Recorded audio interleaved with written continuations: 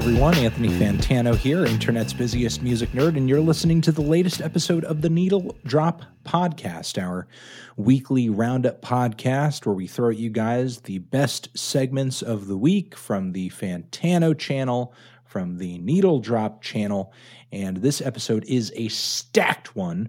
For one, we have several new reviews, a few very positive, very celebratory reviews. One of the new Flume mixtape, Hi, This is Flume, which is a pretty incredible, hard-hitting experimental mix of wonky and glitch hop and a lot of other things. It's absolutely insane. The tracks flow together so well. We'll be talking about that.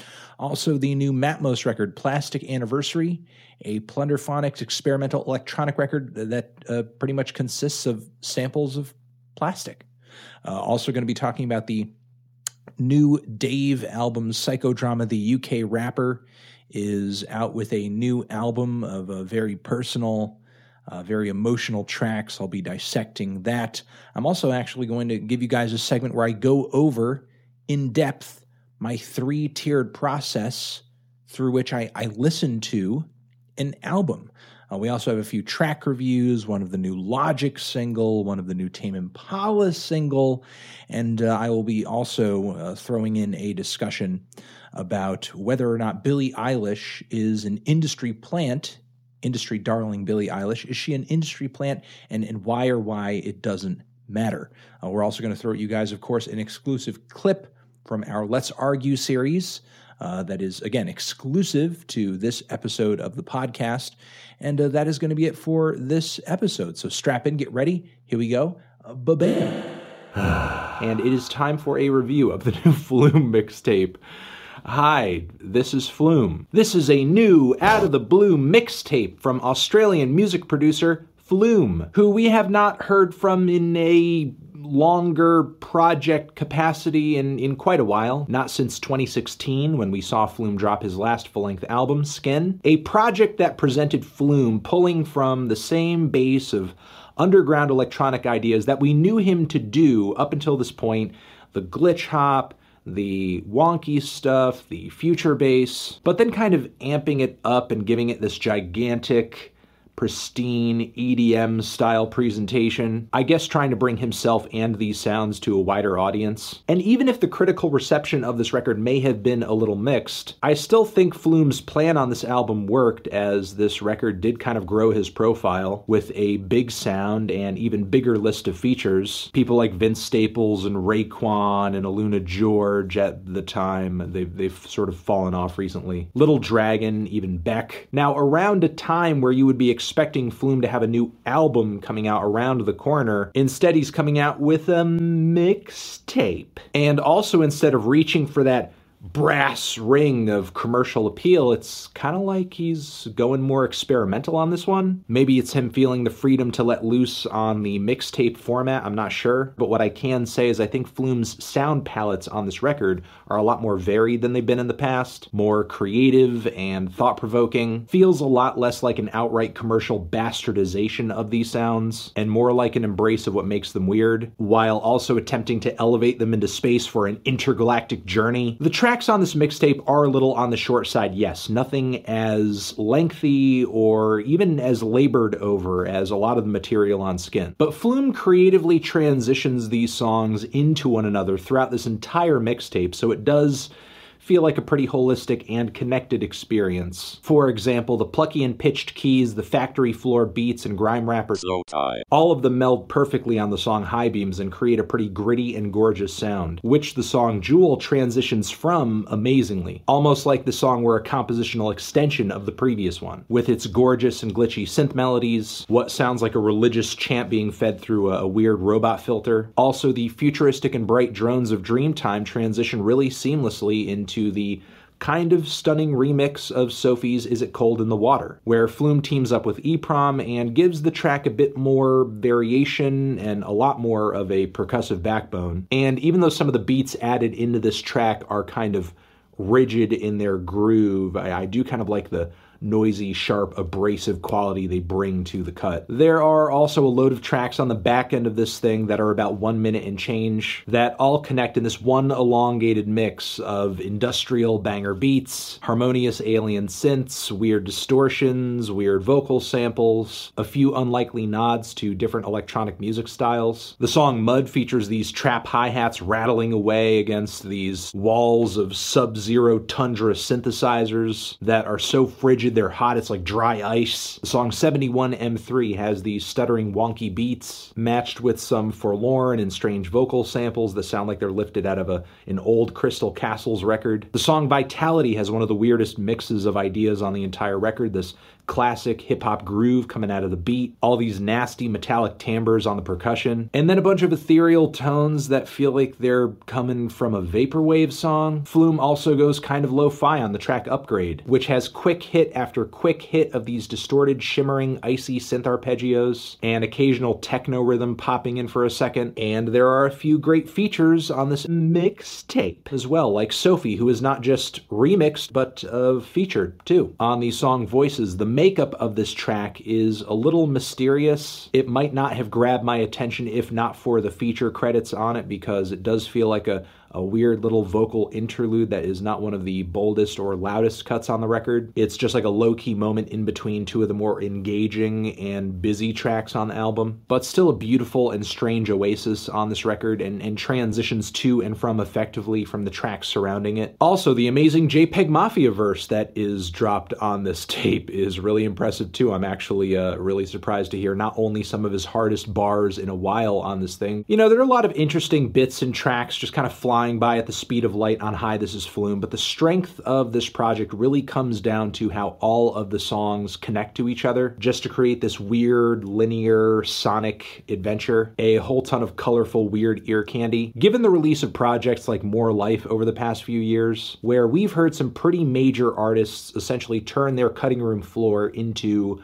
a record, into a mixtape, into a whatever, this project right here next to me on the wall is a nice, refreshing change of pace from the mediocrity that we've been hearing from records like that. Nothing on this mixtape is too overdone as it was on Skin, and maybe some of what we're hearing here may in fact just be like cobbled together, but sometimes the magic of what you're doing comes down more to how you present it and how you execute it. Yes, there are a lot of weird, short, one-off moments throughout this project, but they're all guided in a way where they reinforce each other really well. And again, it is worth noting that overall, the material on this thing is a kind of experimental change of pace for Flume, which I hope to hear him indulge a bit more in the future. I'm not under the impression that this is one of the greatest or deepest or most cutting-edge projects I've heard ever. Certainly it is rough around the edges. It's kind of lightning in a bottle in ways that also benefit it, but also disadvantage it a little bit. Would love to hear Flume continuing to sound this adventurous, but with a bigger and a better sound on future projects. Feeling a light 8 on this one. Transition into the next review.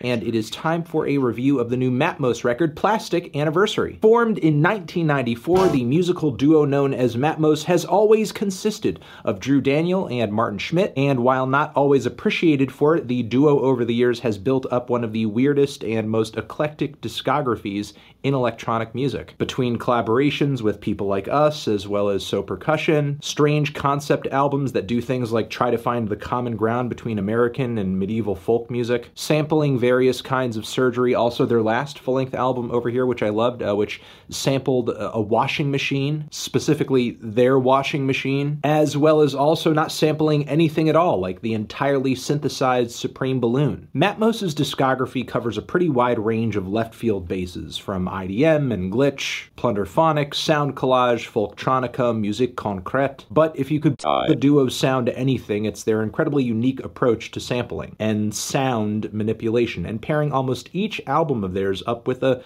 pretty interesting concept. And Plastic Anniversary is no exception to that rule. Essentially, this album revolves around the very heavy sampling of plastics. Plastic. It is all around us, it saves lives, it fills our oceans, it's destroying our environment, and it's literally a part of every step of the process of me getting my reviews done too. So why not make an album based around it as well? Now, like usual with Matmos, some of the source material for the samples on these tracks is pretty obvious. They even go as far as to hint toward it in the titles, like the persistent sounds of billiard balls clacking together on the track Billiard Balls and Synthetic Fat. The sharp plastic smack of those billiard balls on this track provides for some very sharp and prickly percussive bits as the duo essentially progresses on this track through a very strange and mysterious piece of IDM. Then there's also Thermoplastic Riot Shield, whose percussive sections sound like they are lifted from the sound of smacking a thermoplastic riot shield. And then there are instances of sampling on this record that are a little less obvious, like on the opening track, Breaking Bread, which according to a Thrill Jockey press release,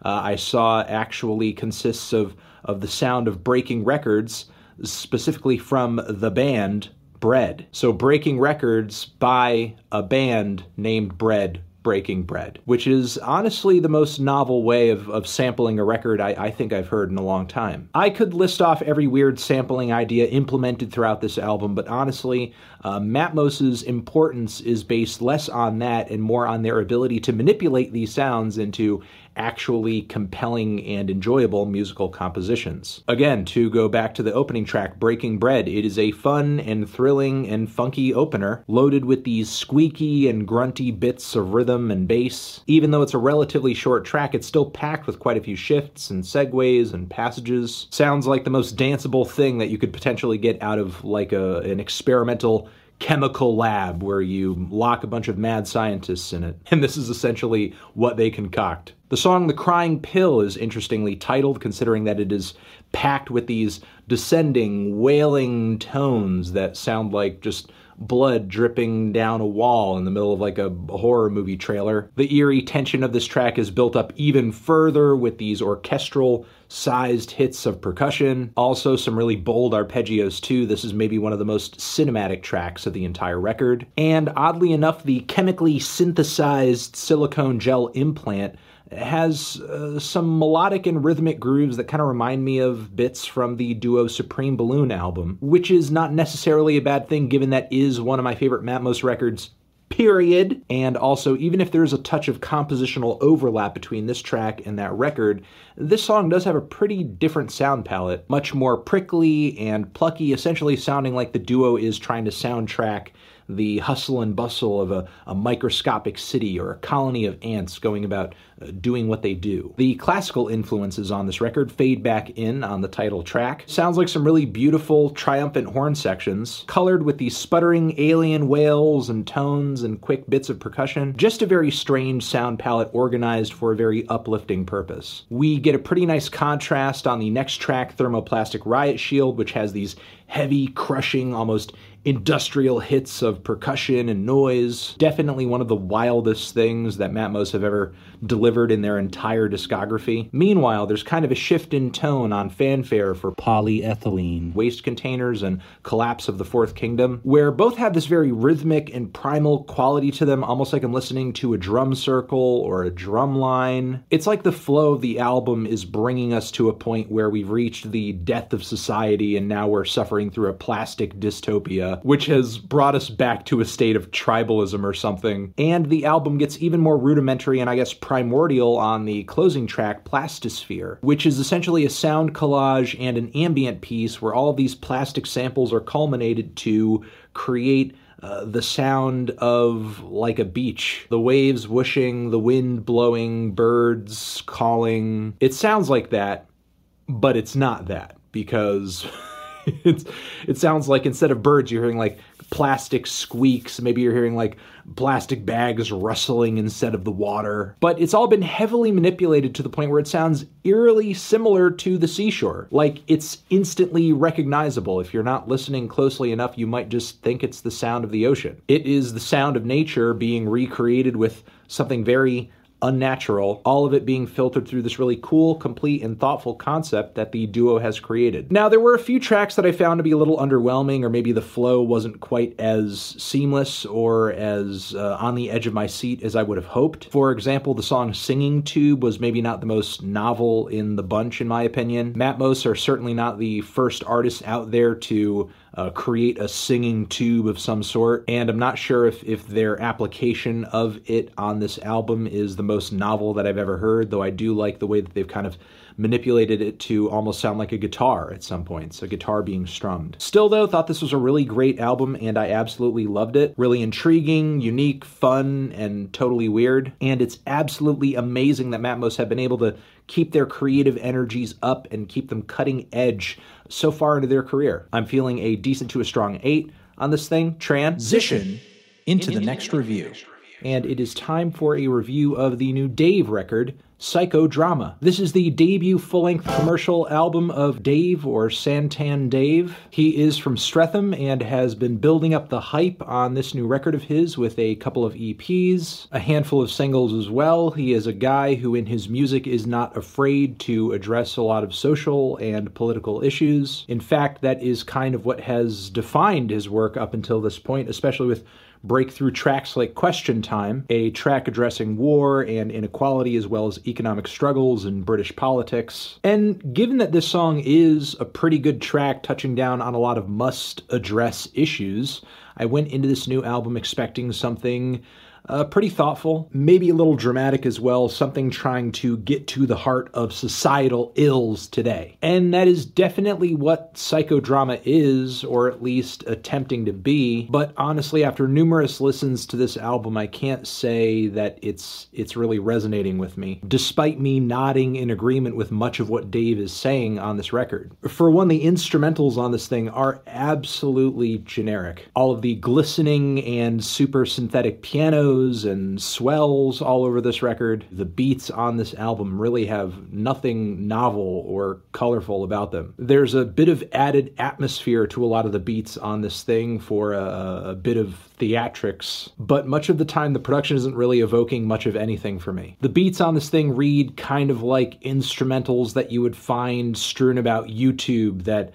some hardcore Eminem or Hobson stan would be kind of downloading off of the website to spit some really introspective, meaningful shit over. The instrumentals just have this really cloying, overly sentimental quality about them that is an absolute turnoff. Occasionally throwing out completely unnecessary fluff like the piano solo at the very end of Screwface Capital, and all the super pristine harps and strings on Leslie, I really cannot. And that vocal at the end of the track, you cannot tell me that voice isn't basically something that you would usually hear on like a Machine Gun Kelly record. And again, all of this despite me liking a lot of what Dave is saying, especially the incredibly heart-wrenching story at the core of that song, Leslie. The girl in that song, her toxic relationship, her baby, the tragic finish of that song is awe-inspiring, it's eye-widening, it is stomach-churning, really makes you reflect on our sad reality and the unfortunate positions that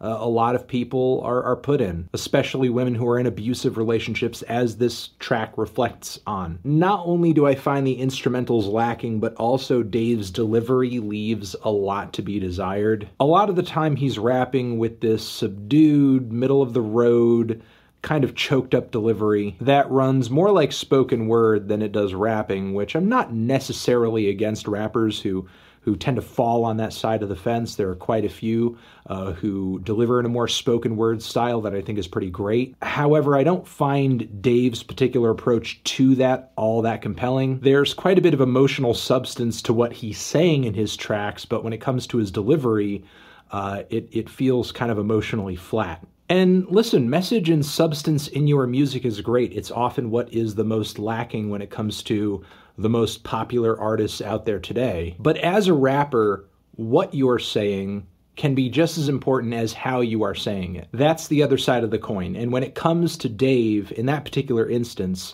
much of what he's saying on this record may be sensible, oftentimes accurate, but still he comes off incredibly cliche in his wording, in his descriptions, in the philosophical points that he tries to pull out of his songs and stories too. Much of what I'm hearing here is so on the nose, it's less like I'm listening to a song and more like I'm listening to, like a blog post or an advice column, or like an inspirational macro that somebody age ranged 30 to 50 posted on Facebook. And again, I'm in agreement with most of what Dave is saying on this record. If it were posted on Twitter or something somewhere, I'd probably either like it, respond, or retweet it. But there's something about the plain instrumentals and completely humdrum flows and his very average voice that is preventing the points he's trying to get across from really translating to a captivating song. I appreciate a lot of the personal themes on this record. I kind of admired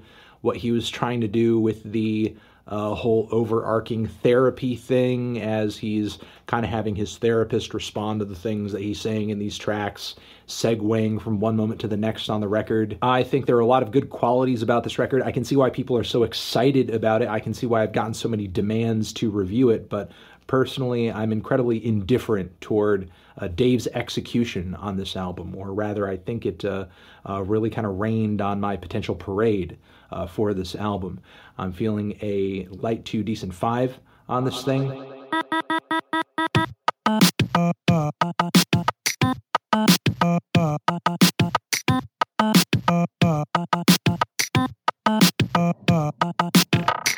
And it's time for me to go over how I listen to an album. Over the years, a lot of people have asked me to give some kind of insight into my process on reviewing and listening to albums. So I would like to think for my personal album reviewing process, there are kind of 3 key stages that I go through. First, there is a discovery phase.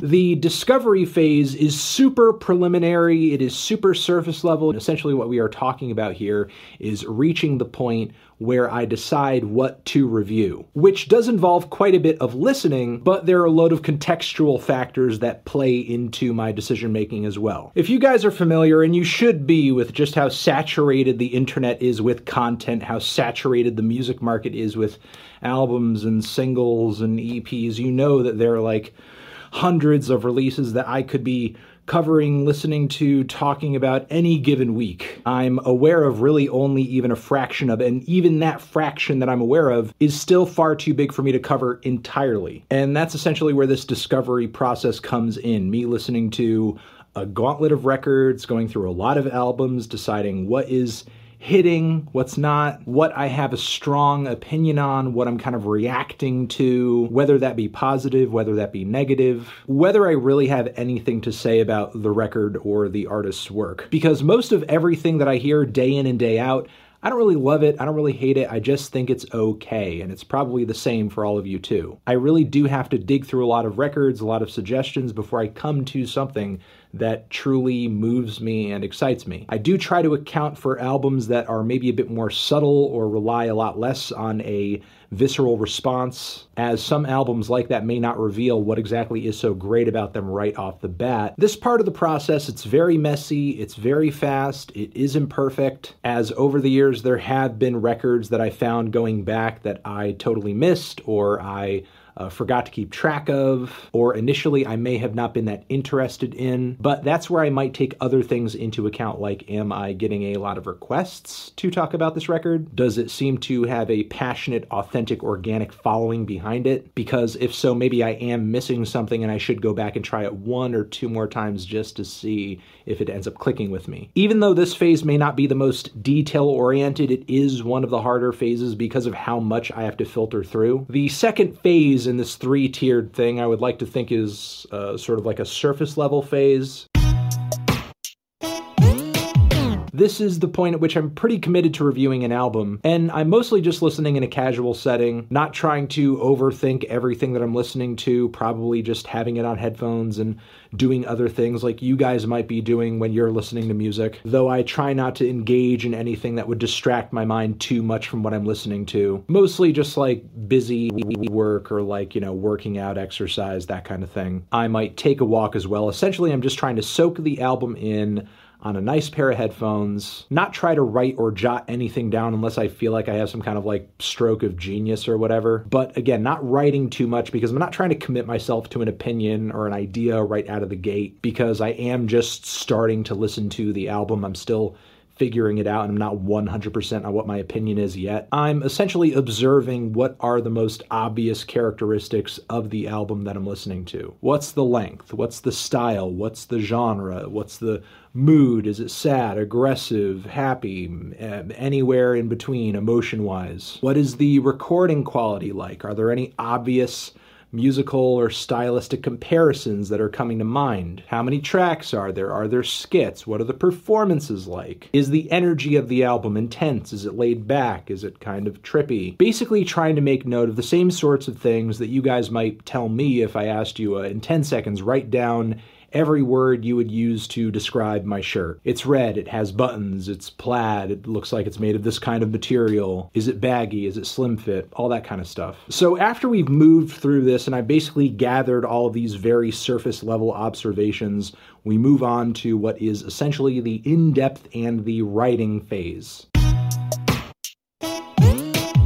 This is the point at which I'm listening to the album the most. I'm also listening to the album pretty intensely with no other major distractions. This is the moment where I've mostly figured out what my opinion is, and I'm kind of hammering out the details of that and pulling from the album what exactly makes it tick and what is driving me to feel the way that I do about it. I'm trying to make note of what the production is like, what is the mix like, what are the progressions of the song structures like, how does the entire album play from front to back, is there a theme? Does it flow well? Does every song sound the friggin' same? I will not only be listening on headphones during this phase, but I'll also be trying to sample the record on like a larger stereo so I can get a fuller feel for the record. Now, during this phase of the listening process, my opinions on albums can change pretty drastically, as there are some records that do sound really good when you put them on in the background. They have a nice vibe, they have a nice aesthetic. But when you dive in deeper to what are the lyrics saying, like how do the tracks progress, like what is the structure of the song? And listen, I think aesthetics are great in all artistic mediums, and they are an essential piece of sort of finding your artistic voice. But for some albums and some musical acts, unfortunately, once you pull back that aesthetics mask, you kind of go beyond that. You find that the inner workings of what you're observing maybe isn't really that great, isn't really that substantive, might just be basic as hell. I'm not going to go through a list here or anything, but there are some records that do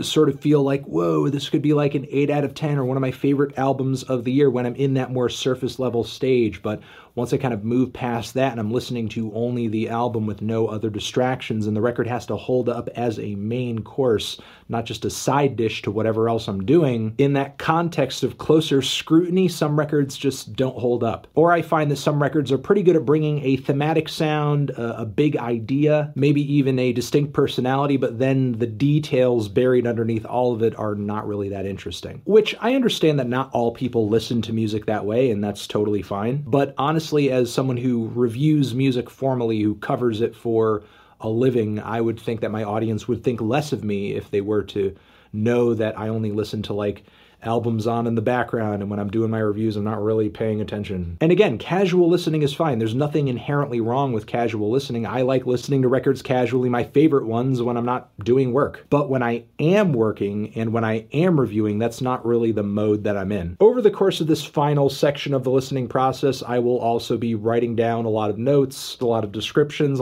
comparisons if I can make them, or if I feel like they're relevant. I'll try to write down an intro as well to the entire review. I'm not really going to go into what exactly is my writing process as of right now. I'm just letting you know that during this phase, I'm also doing some writing too, to kind of gather together and more solidify exactly what it is I'm thinking, hearing, and feeling, so that I'm not just continually listening to the album and kind of just losing track of what it is I think and feel because I'm not like making note of it. And I think that's everything I have to say as of right now in terms of my listening process when it comes to the albums that I review on my channel pretty much every day. Hopefully you guys got something out of this video and just a bit more of an understanding of what it is I do and how I do it. You're the best. Hey buddy, did you hear the news? It's track reviews.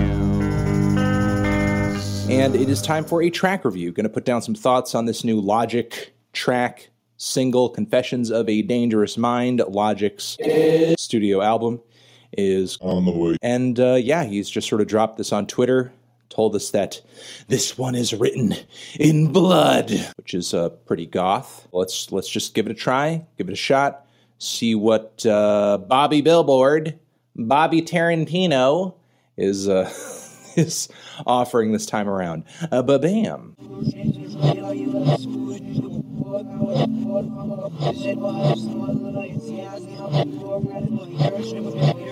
Okay, there we go. New track from Logic. Let's start with the sound of this track. The instrumental is probably the best thing it has going for it. I love the very jazzy, smooth, almost rainfall-like keys on the track, the soulful background vocals, the super chunky, kind of old-school boom-bappy beat, but it's kind of paced in a somewhat laid-back and relaxed way. There are a lot of good things about the instrumental on this track. Logic's flow is not really all that bad either. If you've been listening to the guy, though, for a while, what he offers on this track isn't really anything too different or revolutionary or anything like that. It's smooth. It's, hits a nice, somewhat speedy pace at a few points, and just kind of vibes really well along with the instrumental. But then let's go to the lyrics. And this is really kind of where the bulk of my issues with Logic on this track sit. And I get that in a vacuum, the lyrics on this track are okay. They're passable. It's not genius or anything like that. But here's what I'm kind of getting a little fed up with. It's like Logic can't do anything other than use his music to either boast, which, I mean, a lot of rappers do that. It's just what it is. So either boast or turn his tracks into these pseudo-woke, generic advice columns where a lot of what he's dealing with is filtered through this ultra-specific experience that he's dealing with of, I'm famous now, and people make comparisons of my music to other people's music that I don't like, and they say I'll never be good, and they hate me, and that makes me feel bad. And it's just really obnoxious that Logic is at a point now where it's like everything needs to be urgent, needs to be a PSA, needs to be like, you have to hear this, you have to take in the message that I'm giving you because it's important. When really at the end of the day, you're not really saying anything that you haven't advised us on before, and truly you're not going so deep into your analyzation of these issues or anything greater than these issues, honestly. At the end of the day, like, all you're really selling your fans on is this really corny, one-dimensional motivational poster. But you know what? If motivational posters didn't work and they didn't motivate anybody and they didn't mean anything to anyone, then I guess they wouldn't exist. And this track already has quite a few views on it, so somebody's got to be getting something out of it. And it is time for a track review. Tame Impala, Kevin Parker, brand new record on the way, brand new single, Patience.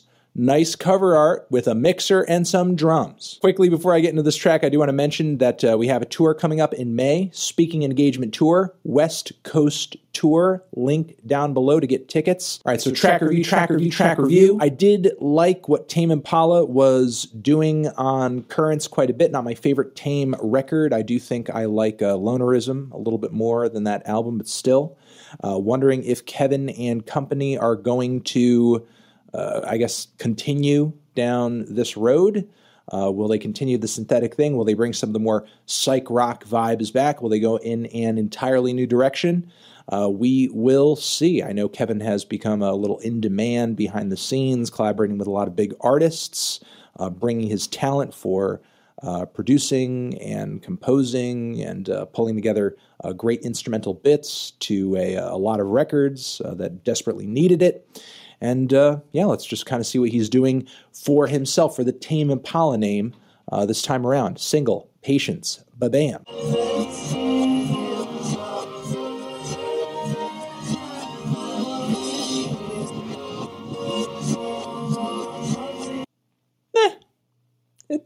It's a bit of a mixed bag. It's kind of a mixed bag. It's a mixed bag single. Let's start off with some of the stylistic influences going into this. There was definitely a helping of disco coming out of the beat.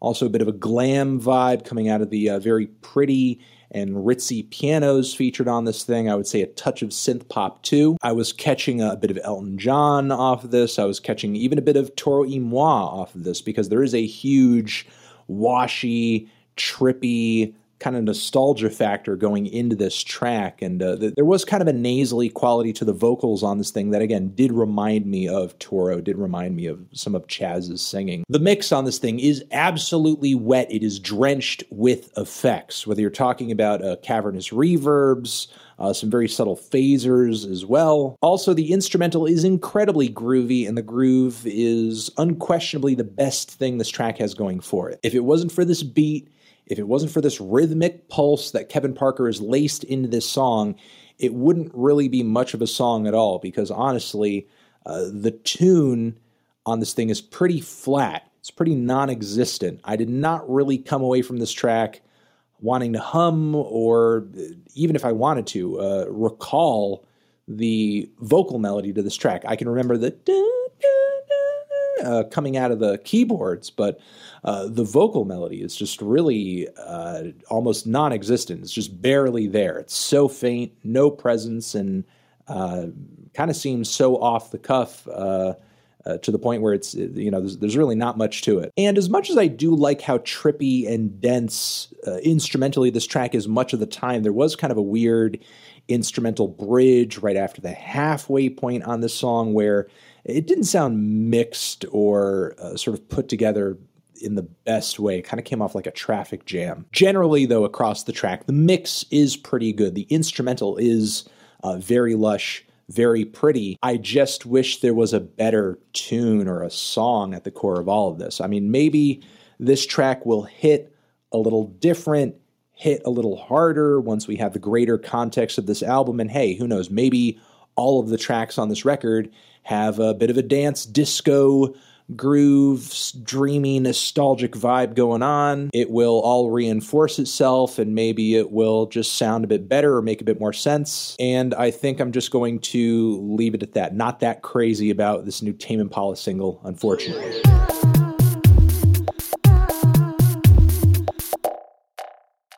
Is the California singer, pop artist, an industry plant? The closer that we get to the release of Billie Eilish's new record, the larger the conversation about whether or not she's a label-controlled puppet. Is she someone who has a faked origin story? Is she inauthentic? The larger I see this conversation get. And if we go back into the earliest years of artist, an industry plant, the closer that we get to the release of Billie Eilish's new record, the larger the conversation about whether or not she's a label-controlled puppet.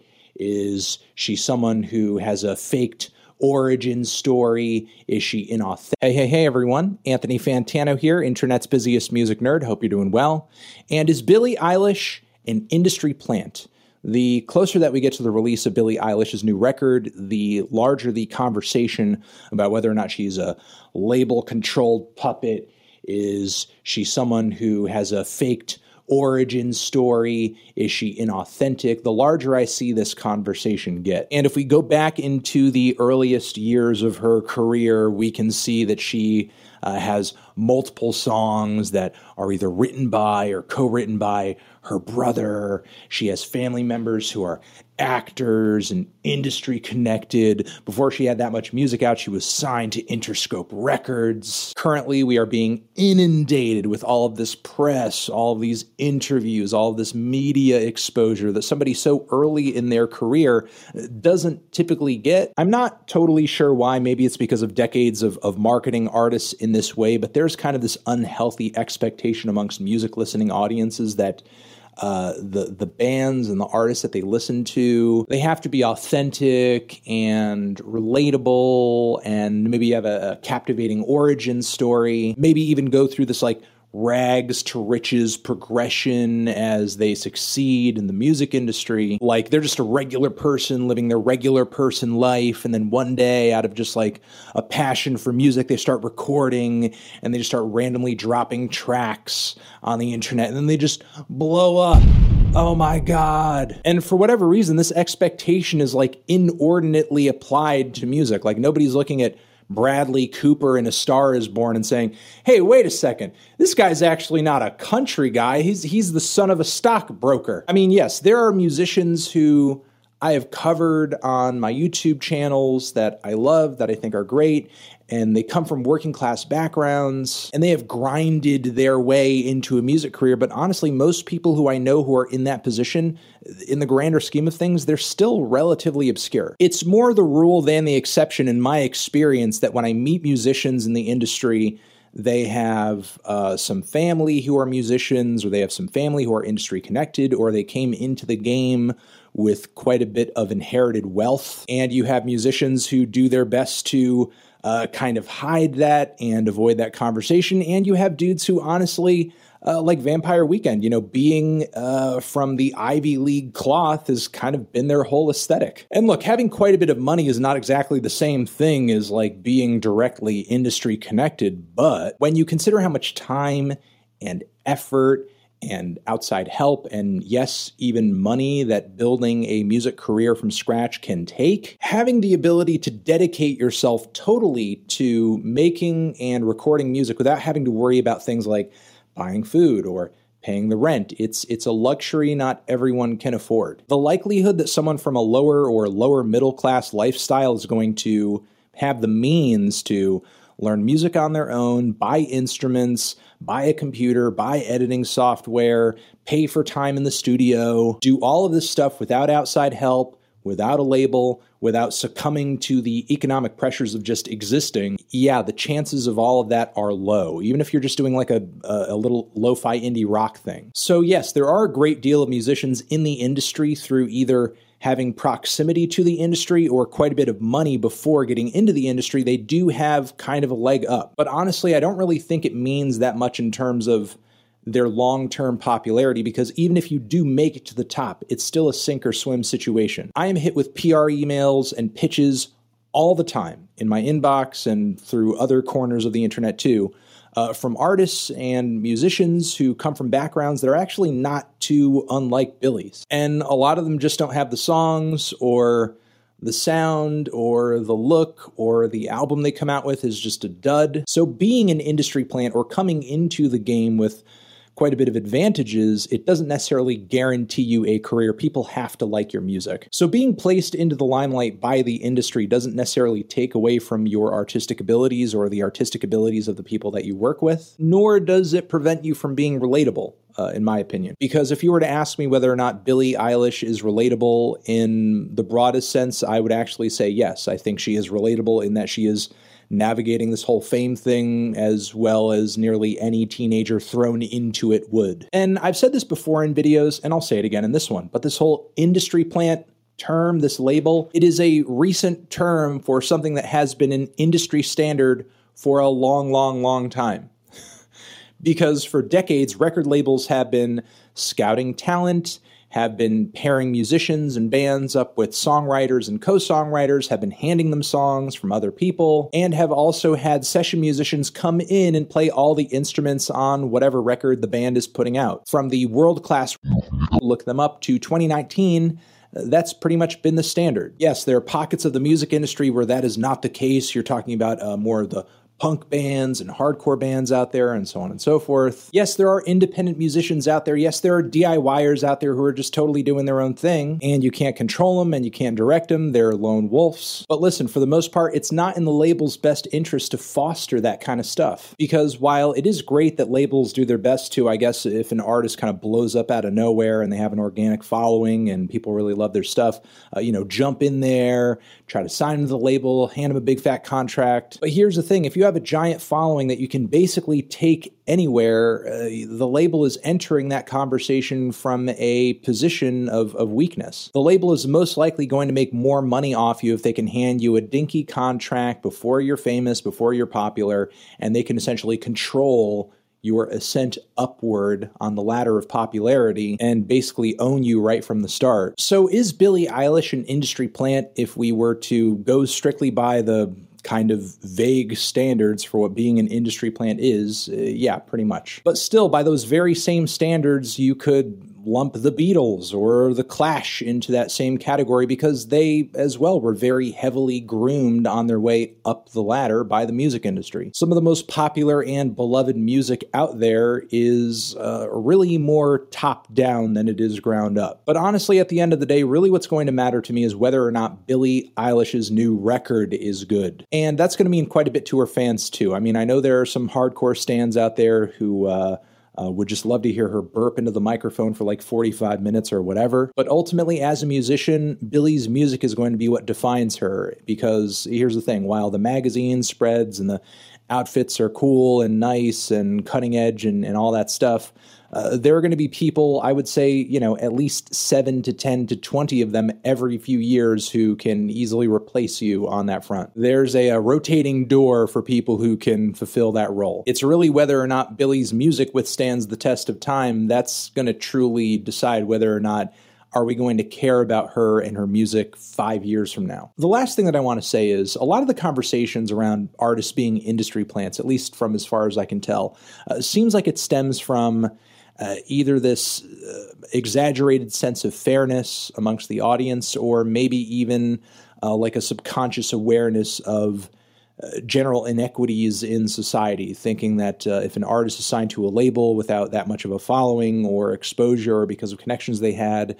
that you didn't earn that, you don't deserve that. And, maybe in a certain sense that is correct and that is true. However, if this is something that truly, truly, truly bothers you, I would encourage you to maybe look into how, I guess, economic inequities affect other parts of society in much, much, much worse ways other than some person whose music that you don't really care for all that much, I don't know, having a hit record. So I think I'm going to leave it at that. Streaming numbers have replaced review scores for the casual listener. I don't know if they've really replaced review scores for the casual listener, as I don't know if the casual listener ever really cared about review scores, but it certainly has replaced the charts, because why would somebody go to see what the most popular song or record is on the Billboard when they can just go on YouTube or go on Spotify and see how many plays it's gotten there to gauge whether or not something is popular, interesting, because believe it or not, there are a lot of people out there that do seek out music and do seek out artists based on whether or not other people are listening to it too, based on whether or not it's popular.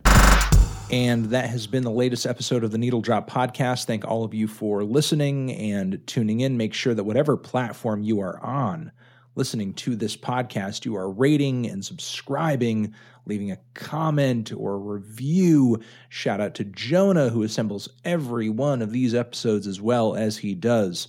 Also, head over to theneedledrop.com, also youtube.com/theneedledrop, youtube.com/Fantano to not miss a single piece of content that we do. Hit us up on social media, twitter.com/theneedledrop, Fantano on Instagram, and we will see you guys in the next episode. Thank you very much. Have a good night. Anthony Fantano, Needle Drop Podcast, forever.